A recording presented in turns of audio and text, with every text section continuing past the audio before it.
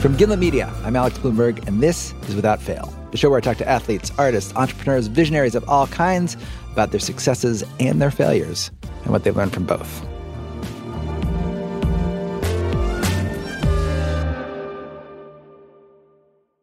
Just a quick note at the top. There is some light cursing in this episode. Launching something new takes faith. Faith that the new thing you're launching is something the world needs, that it's calling for, hungry for. And faith that you in particular are the one to deliver it. On today's show, I'm talking to some people who helped launch something based on that kind of faith. My name is Pierre Sutton. I'm Keisha Sutton James. And how are you guys related? I am his firstborn child by 25 years. Oh, wow. It is true. She was my first and favorite for a very long time. Life was lovely. The venture Pierre helped launch, and Keisha later helped him build, required making a bet. 2 bets, actually. The first bet, that there was an audience for the thing they were launching. And the second bet, that a brand new and completely untested technology would help them reach that audience. And the story of Pierre and Keisha's venture, and how it played a hand in the creation of so much that we see and hear in culture today, it starts back with Pierre's father, Percy Sutton, who was a prominent figure in the civil rights movement in 1960s New York. I'm reminded, as every other Negro must be, in New York, that we're not free. I'm also reminded that as long as a door is closed to a men's waiting room that is marked colored in Jackson, Mississippi, I'm not free to go into Grand Central Station in New York City. Percy was a former Tuskegee Airman, a businessman, a lawyer, he represented Malcolm X, and a politician. He was the Manhattan borough president for 12 years, which at the time made him the highest-ranking black politician in the entire state of New York. And according to Pierre, Percy was always looking for ways to elevate black voices in the community. He already owned a small newspaper, but one day, Percy learned of an opportunity to buy a local radio station, an AM station, with the call letters WLIB. It was a soul station. Uh-huh. I like to say that black radio was the radio station at the end of the dial. At the end of the dial, it means it's a weak signal. Mm-hmm. And people who couldn't figure out what to do with their radio stations decided that they would play soul music or race music because they couldn't figure out what else to do with the radio station. Right. So that was the term at the time. It was literally called race music. Mm-hmm. Yeah. That's right, race music. And Pierre says owners of these stations didn't believe that black audiences had spending power. And so the owners didn't invest that many resources trying to reach a black audience. WLIB was so small, it didn't even broadcast full-time. It went off the air in the evening. And so if you tuned in late at night looking for soul music, you'd hear instead the bleed from this huge superstation out in the Midwest, WOWO, whose signal was so powerful it would colonize other available frequencies on the AM dial, including WLIB at night. When it went off the air, you could hear farm equipment being sold out in Fort Wayne, Indiana. But to Percy Sutton, this tiny part-time radio station represented something. It represented the idea of putting a black radio station in the hands of black ownership. To buy the station would cost Percy $1.9 million. So he started to raise money. He tapped prominent community members from his circle, a group of black doctors, lawyers, preachers, teachers, and they ended up investing over $300,000. But that still wouldn't cover the asking price. So they had to get a bank loan for the rest, which for a group of black business and community leaders in 1971 wasn't simple. We went to 63 banks to raise the money, and they refused. And finally, we got an interview with Chemical Bank, which is long gone. One of our shareholders had saved the life of the son of the president of the bank. And so it was through that we were able to get an audience with the bank. And they actually lent us some money. That's how it happened. One of your shareholders had saved the life of the son of the bank? Son of the president. Son of the president of the bank. Yeah. Saved him from drowning. He was a camp counselor and had saved the kid from drowning in camp. Oh, wow. Wow. Yeah. That's a lot more than like putting up some collateral. That's a pretty strict loan requirement. Yeah, right. you have to save the my life life, of my the son of our president. Wow. And then we'll give you the loan. Yeah. Yeah. That's a high bar. Yeah, exactly. But that's Chris Rock has a joke about that. About him being in Alpine, New Jersey, and how, he's this humongous comedian. He's like, all my neighbors are white and they're dentists, doctors. Like his point is, for me, I had to be like headlining, HBO star, da-da-da-da-da. But these white guys They just went to dental school. They just went to dental school, exactly. but that's the hurdle we have to, clear. Percy and his team did clear that hurdle. They got the loan and bought the AM station, WLIB. For years, it had catered to a small black audience, but was run by white owners.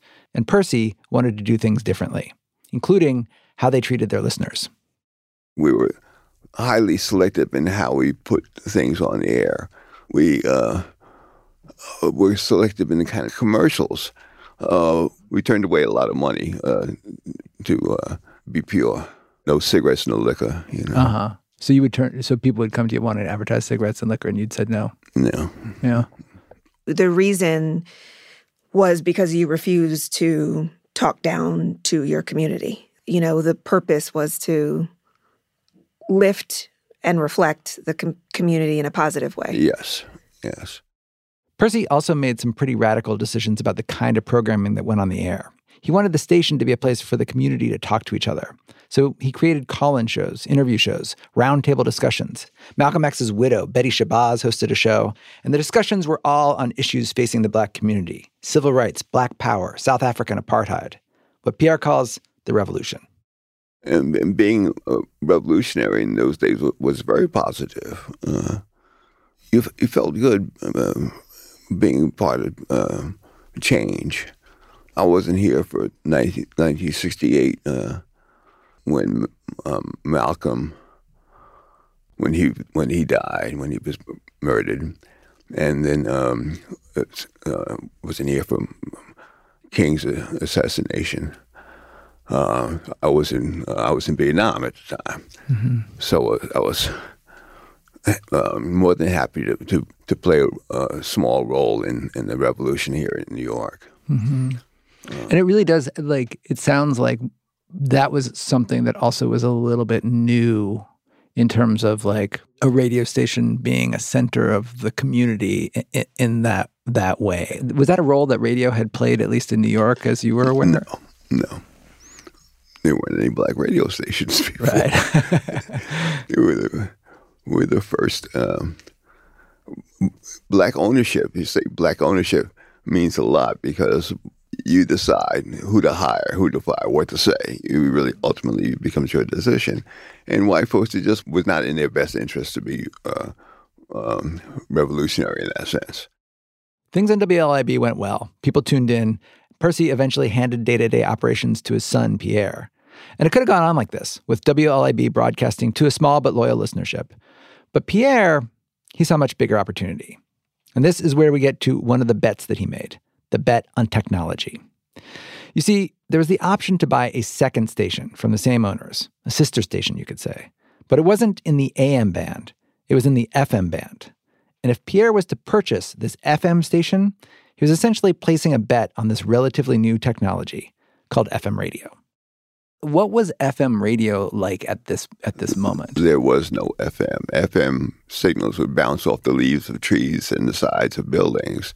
FM is a linear medium. That is, it's line of sight. If it doesn't hit from tower to receiver, you can't get the signal. So you can imagine it being virtually impossible space for radio to function in New York. Mm-hmm. Or any city for that matter. Uh-huh.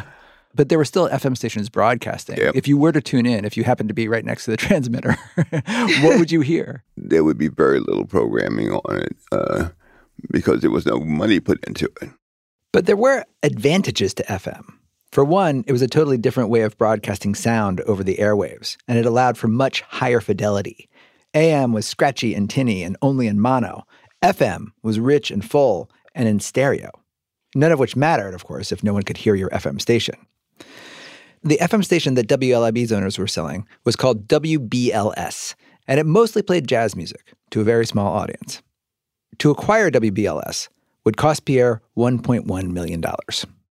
So why did you guys want to spend $1.1 million on this station that nobody had equipment to listen to, it was hard to listen to, and there wasn't any programming on? I met a guy named Mitch Hastings. I hope he's still alive, but he had a metal plate in his head. Uh-huh. He was a radio engineer, and he had something called a circular polarized antenna, which he put on his radio station in Boston, WBCN, the Boston Concert Network, so that it could broadcast classical concerts. It was sheer genius. And what this technology solved was it solved the direct line of sight problem. It enabled you to pick it up even if you weren't directly next to the... That is correct, yes. Got it. Then he told me about the circular polarized antenna, and I said, no, really? You can do what? Yeah. So I went up to Boston, and he showed me how it worked. So you see this, your mind is blown. What happens next? Well, you said, give me one of those? Yes, I asked. Basically, yeah, I want gimme, you know. And he just let me use it at first. I paid him later on. We just put that into the broadcast chain, and it just worked. So then, and is that the point where you're like, oh, maybe we should pick up these FM bands absolutely. as well? That was the whole idea, yeah. And messing around with it in the first place. It was new. It was not tested, but it was real. After you tested it, you saw it was real. What is your feeling? Elation, but coupled with angst, because I put one on WBLS, and people were able to get the signal. And so the real test is what kind of audience can you gather? And this brings us to the second bet that Pierre made, the audience. They'd been able to build a loyal Black audience for the AM station. But here they were banking on something much, much bigger. Pierre wanted to make something new, a music station that programmed for Black people, not as an afterthought or for something to put on at the end of the dial, but as its main goal. Pierre was betting that if he invested real money in programming for a Black audience would show up and listen. And so he set the new format for the FM station, jazz and soul music, invested in a bunch of on-air talent, and started broadcasting. WBLS FM, the most exciting sound in the most exciting city. WBLS was live, but the question was, how would it perform? Just like on TV, radio gets ratings, and the company that provides those ratings is called Arbitron. So Pierre and Inner City, they were hoping that Arbitron would show them big numbers. We were anxiously awaiting the results of the Arbitron survey, which measured radio listenership, and the effect was electric. Turns out we had a great audience the first book, and then 3 months later, we were number one. The FM station? Yeah. How did that feel? I felt like really excited, really excited. What I did then was, if this thing works here, there's no reason why it won't work elsewhere. So I started buying. I got an opportunity to buy a radio station in Detroit, and then went to San Francisco, where I bought an AM and an FM station. The FM in Detroit was $1.8 million. I paid $1.8 million for an AM and an FM in San Francisco. By the time I got to L.A., the word was out. And I had to pay $5 million for an AM-FM combination. But on the strength of the success of WBLS, I was able to convince the bank to lend us more money so we could go on this buying spree. And by then, everyone was looking for an FM station. Everybody, prices just started shooting through the roof on FM radio. Inner City Broadcasting was up and running. Pierre was in charge of a network of stations across the country, all programming for Black audiences. And the New York station, WBLS, it became the flagship. So once it's on the air, it becomes pretty quickly the number one station in New York City. Yeah. And because New York is the largest market in the country, if you're the number one in the largest market in the country, you're the number one in the country? Yep. That was true then. I don't know if it's true now. So just a couple years after purchasing this FM station, you were the largest radio station in the country? Looking back on it, I must have been a star. Frankie! It's him! My idol! Crocker! Frankie Crocker! Just slightly ahead of our time. Frankie Crocker. What a lovely thing to do to a radio. You know, the station was innovative in a number of ways. Frankie Crocker became a legendary radio disc jockey. Legendary, huge. And Frankie was really a poet on the air. May God bless you and take care of you. God willing, we'll check you out tomorrow at 4 with Frankie Crocker, Satin, Black Satin, a man and his music. Until then, may each of you live as long as you want and never want as long as you live. May each of you live to be 100 and me 100 but minus a day. So I'll never know that nice people like you have passed away. And don't forget, often imitated but never quite duplicated. When Frankie Crocker isn't on your radio isn't really on. Take care and ciao. He also just had an incredible ear for music in terms of song selection. So the format that he put together, it was an innovation, actually. It became not just soul or race, which it had been 50s and 60s was what we called race music. And he coined the term urban to articulate the fact that our audience was people who lived an urban lifestyle, not Black, not Puerto Rican, not white, not one or the other, but kind of all-encompassing, and that urban moniker became obviously a format name in radio and then in like everything else. So that was, to me, an amazing innovation. We used to hear the Quiet Storm being played on at nighttime on a lot of Black radio stations. And the Quiet Storm is like sort of slow jam, slow with a heavy voice, heavy voice introducing the music as the voice of God. You're listening to the Quiet Storm, right? WBLS 107.5. It's the Quiet Storm. Vaughn Harper's my name, if you're just tuning in. And that was something that you guys innovated? Didn't it come out of D.C., but we popularized it, right? I stole it from WHUR radio. Okay, HUR. The college. Is that Howard University's? Yeah, exactly. I stole it from. So you heard that on the I saw that college. and I said, Quiet Storm. That's a good idea. Let me take that, put that on the radio in New York. Yes. So every time you hear the Quiet Storm, you're like, I found that. I discovered that. Yeah, that's pretty cool. We had a thing on WBLS where the announcer would say WBLS. Each letter or pong from one speaker or another to demonstrate the stereo effect.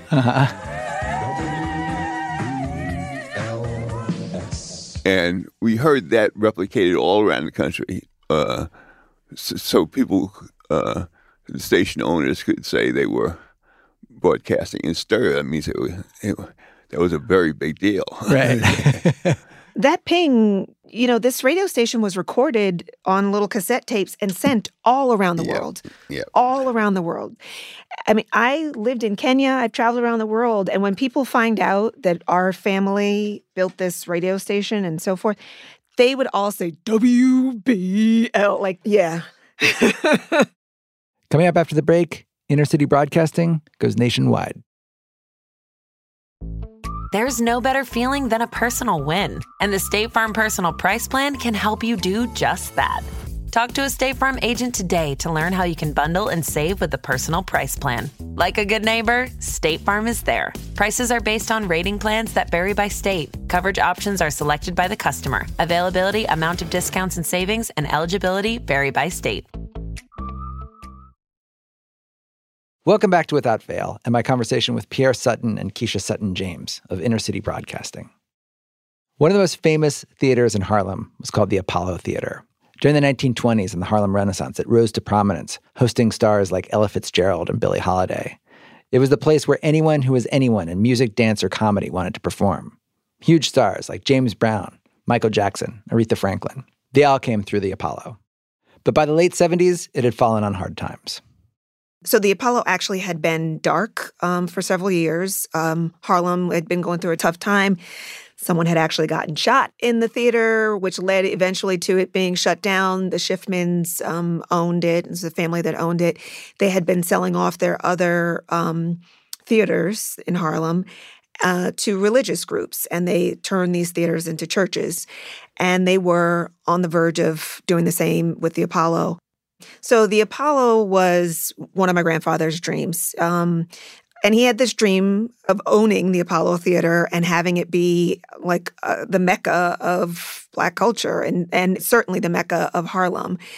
And he bought the Apollo. The company bought the Apollo. Inner City Broadcasting paid for the Apollo. Exactly. I know, and it was what kept those doors open were the dollars coming out of Inner City Broadcasting. Amen. Percy had this idea to restore the Apollo Theater to its prominence, a national TV show that would be broadcast from the Apollo Theater. And in 1987, it launched. Showtime at the Apollo! Showtime at the Apollo began broadcasting. The show featured both up-and-coming artists and professionals in music and comedy. And it was the place where one of today's most prominent TV personalities got his start on national TV. If you are ready for the whole Apollo experience, ready to show the world what we do, everybody see yeah! Everybody see yeah! Steve Harvey was the guy who was a street comedian. And then we put him on the stage at the Apollo Theater. He was the host that we used in the Showtime at the Apollo. By the 1990s, Inner City Broadcasting had firmly established its place at the center of Black cultural life in New York City. And the radio station, BLS, was always at or near the #1 spot in New York. But now that Pierre's bet had so clearly paid off, there was a Black audience, bigger and more commercially viable than most people had ever imagined. He had to contend with something new, competitors. I remember one day coming back from somewhere. I was out of the country. I came back and I was listening to this radio station play on the radio of the cab, and the guy was Black that was driving the cab. And then when he came up was to the callers, it was not WBLS I was hearing. It was something else. And oh my God! I had it. He's like, "Who's this Black man? This is my listener right here. This guy's not listening to our radio station. This is horrible. What is going on here?" So I suffered a panic attack, and we turned out that was it was KTU, and they played disco 24 hours a day. They knocked us out of the #1 spot, and that really upset me. And so we went back to the drawing board, and what we simply did was play music that wasn't dance music. Mm-hmm. 180 beats a minute, 24 hours a day is a little rough on the ears. Not to mention your heartbeat, just not good for the human body. So we did disco and more. We had to counter them with disco and more. It's here, it's now, disco and more. It's here now. And we became #1 again. And what finally knocked you out of #1 permanently? Oh, permanent competition. There are 70 or so about 70 radio stations in New York. When you're in competition with 2 other radio stations, one vying for your older audience, another vying for your younger audience, and it just becomes untenable. The Black community isn't that big. It's big, but not that big. And so, by virtue of having a competition, that just takes away your audience. But also, music changed, meaning formats. So, whereas Beyonce would have exclusively been our artist, back in the day, she became a pop artist, and so the pop station started to play Black artists more and more than they had, right? And by the same token, the record labels started shutting down their urban labels and just kind of absorbing the urban or the Black artists into their pop labels, and Black became less of a thing. By the mid-2000s, Keisha, who'd been working for 7 years as a banker on Wall Street, decided to come and work in the family business. She joined Inner City Broadcasting, which, despite all the changes in the industry, was still doing quite well. We had syndicated Wendy Williams. We were syndicating Steve Harvey, which was, his show was I don't remember what the rating was, but it was a very high rating. Yeah. You know, that was a great financial success. 2007, I think, was our biggest year ever. As a company. Yeah. Can you characterize, like, so you bought the stations for a total of, like, you know, a couple $1 million in the beginning. By the height, what were you guys bringing in revenue overall? Several times that which we paid for. Tens of millions of dollars we were making in a year. And that's revenue, or that's profit? That's revenue. Right. Radio is famous for being able to throw more than half of its revenue to the bottom line. Yeah, there's not that many operating costs to radio. Yeah, so if you can get an audience and you can get a lot of people listening, then you're... Right. So 2007, it's your biggest year. You're bringing in tens of millions of dollars in revenue. You're in a famously high margin, low cost business. Things are looking great. And then just a couple years later, you end up filing for bankruptcy, right? So what happened? Shit happened. A lot of shit. After the break, shit happens. Welcome back to Without Fail and my conversation with Pierre Sutton and Keisha Sutton James. In 2007, Inner City Broadcasting had its best year ever. And then, as we just heard, shit happened. Specifically, this shit. Breaking news here. Stocks all around the world are tanking because of the crisis on Wall Street. The Dow tumbled more than 500 points after two pillars of the street tumbled over the weekend. Lehman Brothers, a 158-year-old firm, filed for bankruptcy. The signs were everywhere, but now it's official. We are in a recession. We managed to find ourselves in a recession. The nation suffered a recession. Yeah, I remember. Yeah, it was pretty bad. It was a pretty bad recession. 2008. The next Great Depression almost happened. And it was when the country suffers a recession, the Black community suffers a depression. And quite literally, we had a perfect storm. We had the recession, which is bad all around. And it hit many of our advertisers, Black banks, insurance companies, Black auto dealers. A good part of our advertising disappeared. And so that happened. And then it got worse for Inner City Broadcasting. Arbitron, the ratings company that measures radio audience, they changed the way they counted listeners. And that change, Arbitron later acknowledged, led to a significant undercount of Black audiences. Which had devastating effects on us and Black broadcasters around the country. Basically, this change showed up in our ratings. In your ratings. It's all of a sudden... It cut advertising on our radio station by half. Oh. Half on our radio stations. Half, open night. So that put us in a very difficult position with respect to the banks. Right. And the other factor in this perfect storm was that now because the revenue could not sustain the amount of debt that we had, now we're in a position where we have to restructure our credit in 2009, and our stations are not worth what they need to be worth in order for us to come up with a good deal. And we were working with Goldman and GE, and then they sold the credit to private equity funds and a hedge fund, and they immediately moved to foreclose on the assets and then flip them. When did this go down? It started in 2009, and we went into bankruptcy in May, June 2010, and we closed in October of 2012. Everything is gone. It took everything. These people came in the middle of the night and took the art that was off the walls. We had a number of African-American masters arts on the walls at the radio facility. And they came in one night and stole the art off the walls.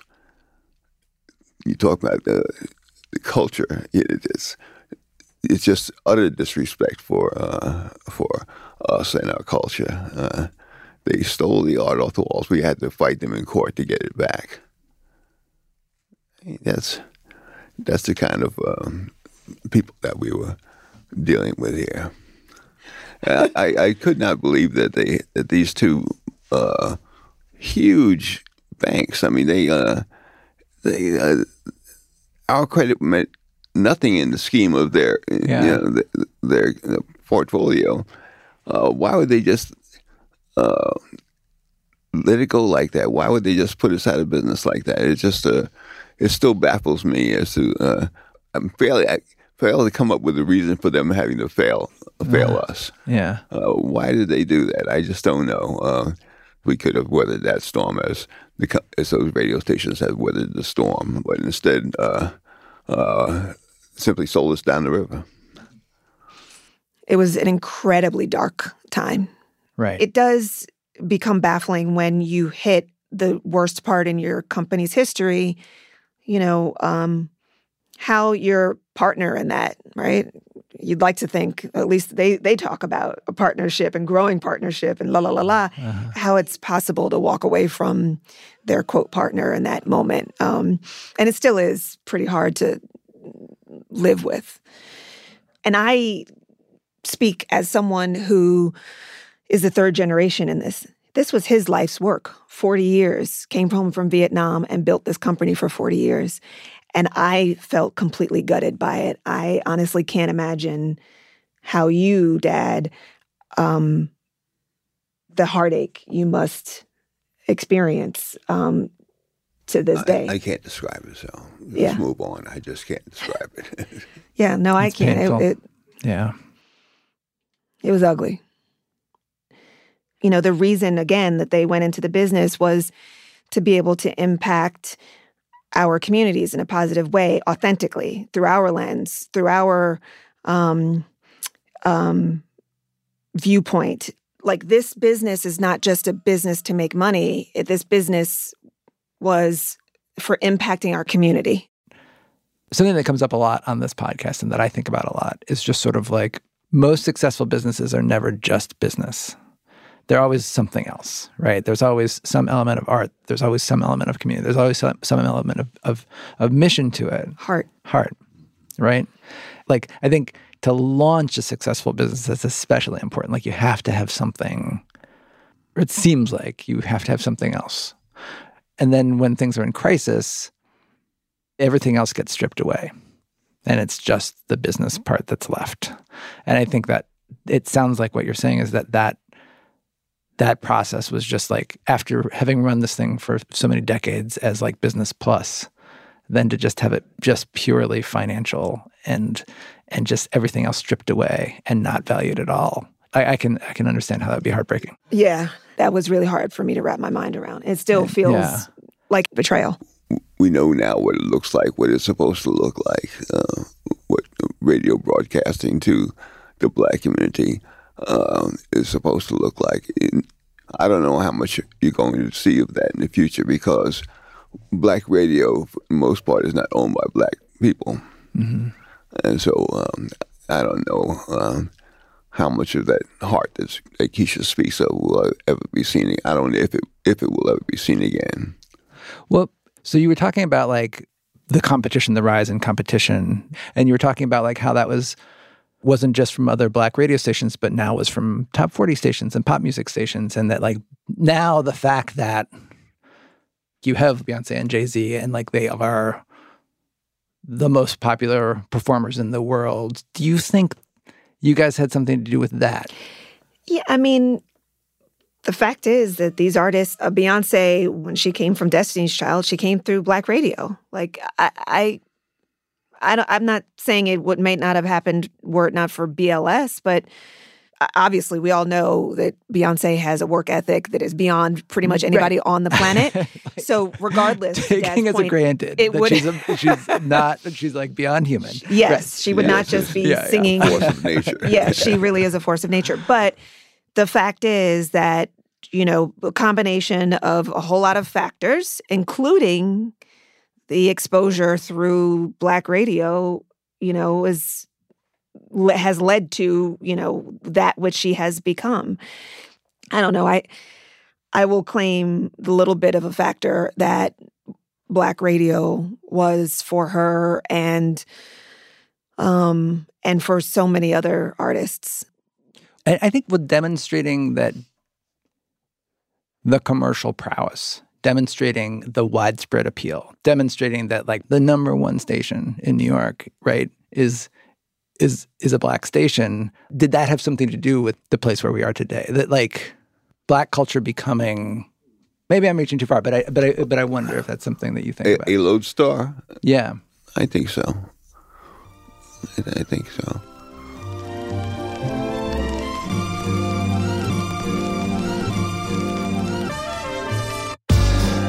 And that wraps up my conversation with Pierre Sutton and Keisha Sutton James. Thanks to both of them for coming on the show. Without Fail is hosted by me and produced by Molly Messick and Sarah Platt. It's edited by me and Devin Taylor. Peter Leonard mixed the episode, theme and ad music by Bobby Lord. Additional music by Peter Leonard. Special thanks to Ellis Feaster for his recordings of WBLS and DJ Frankie Crocker. And you know what? I love our theme song, but I'm feeling something different right now. That's better. If you haven't subscribed Without Fail, do it now. Review and rate us. It really helps. Thanks so much for listening. And remember, if Alex Bloomberg isn't on your podcast, then your podcast isn't really on. Take care and ciao.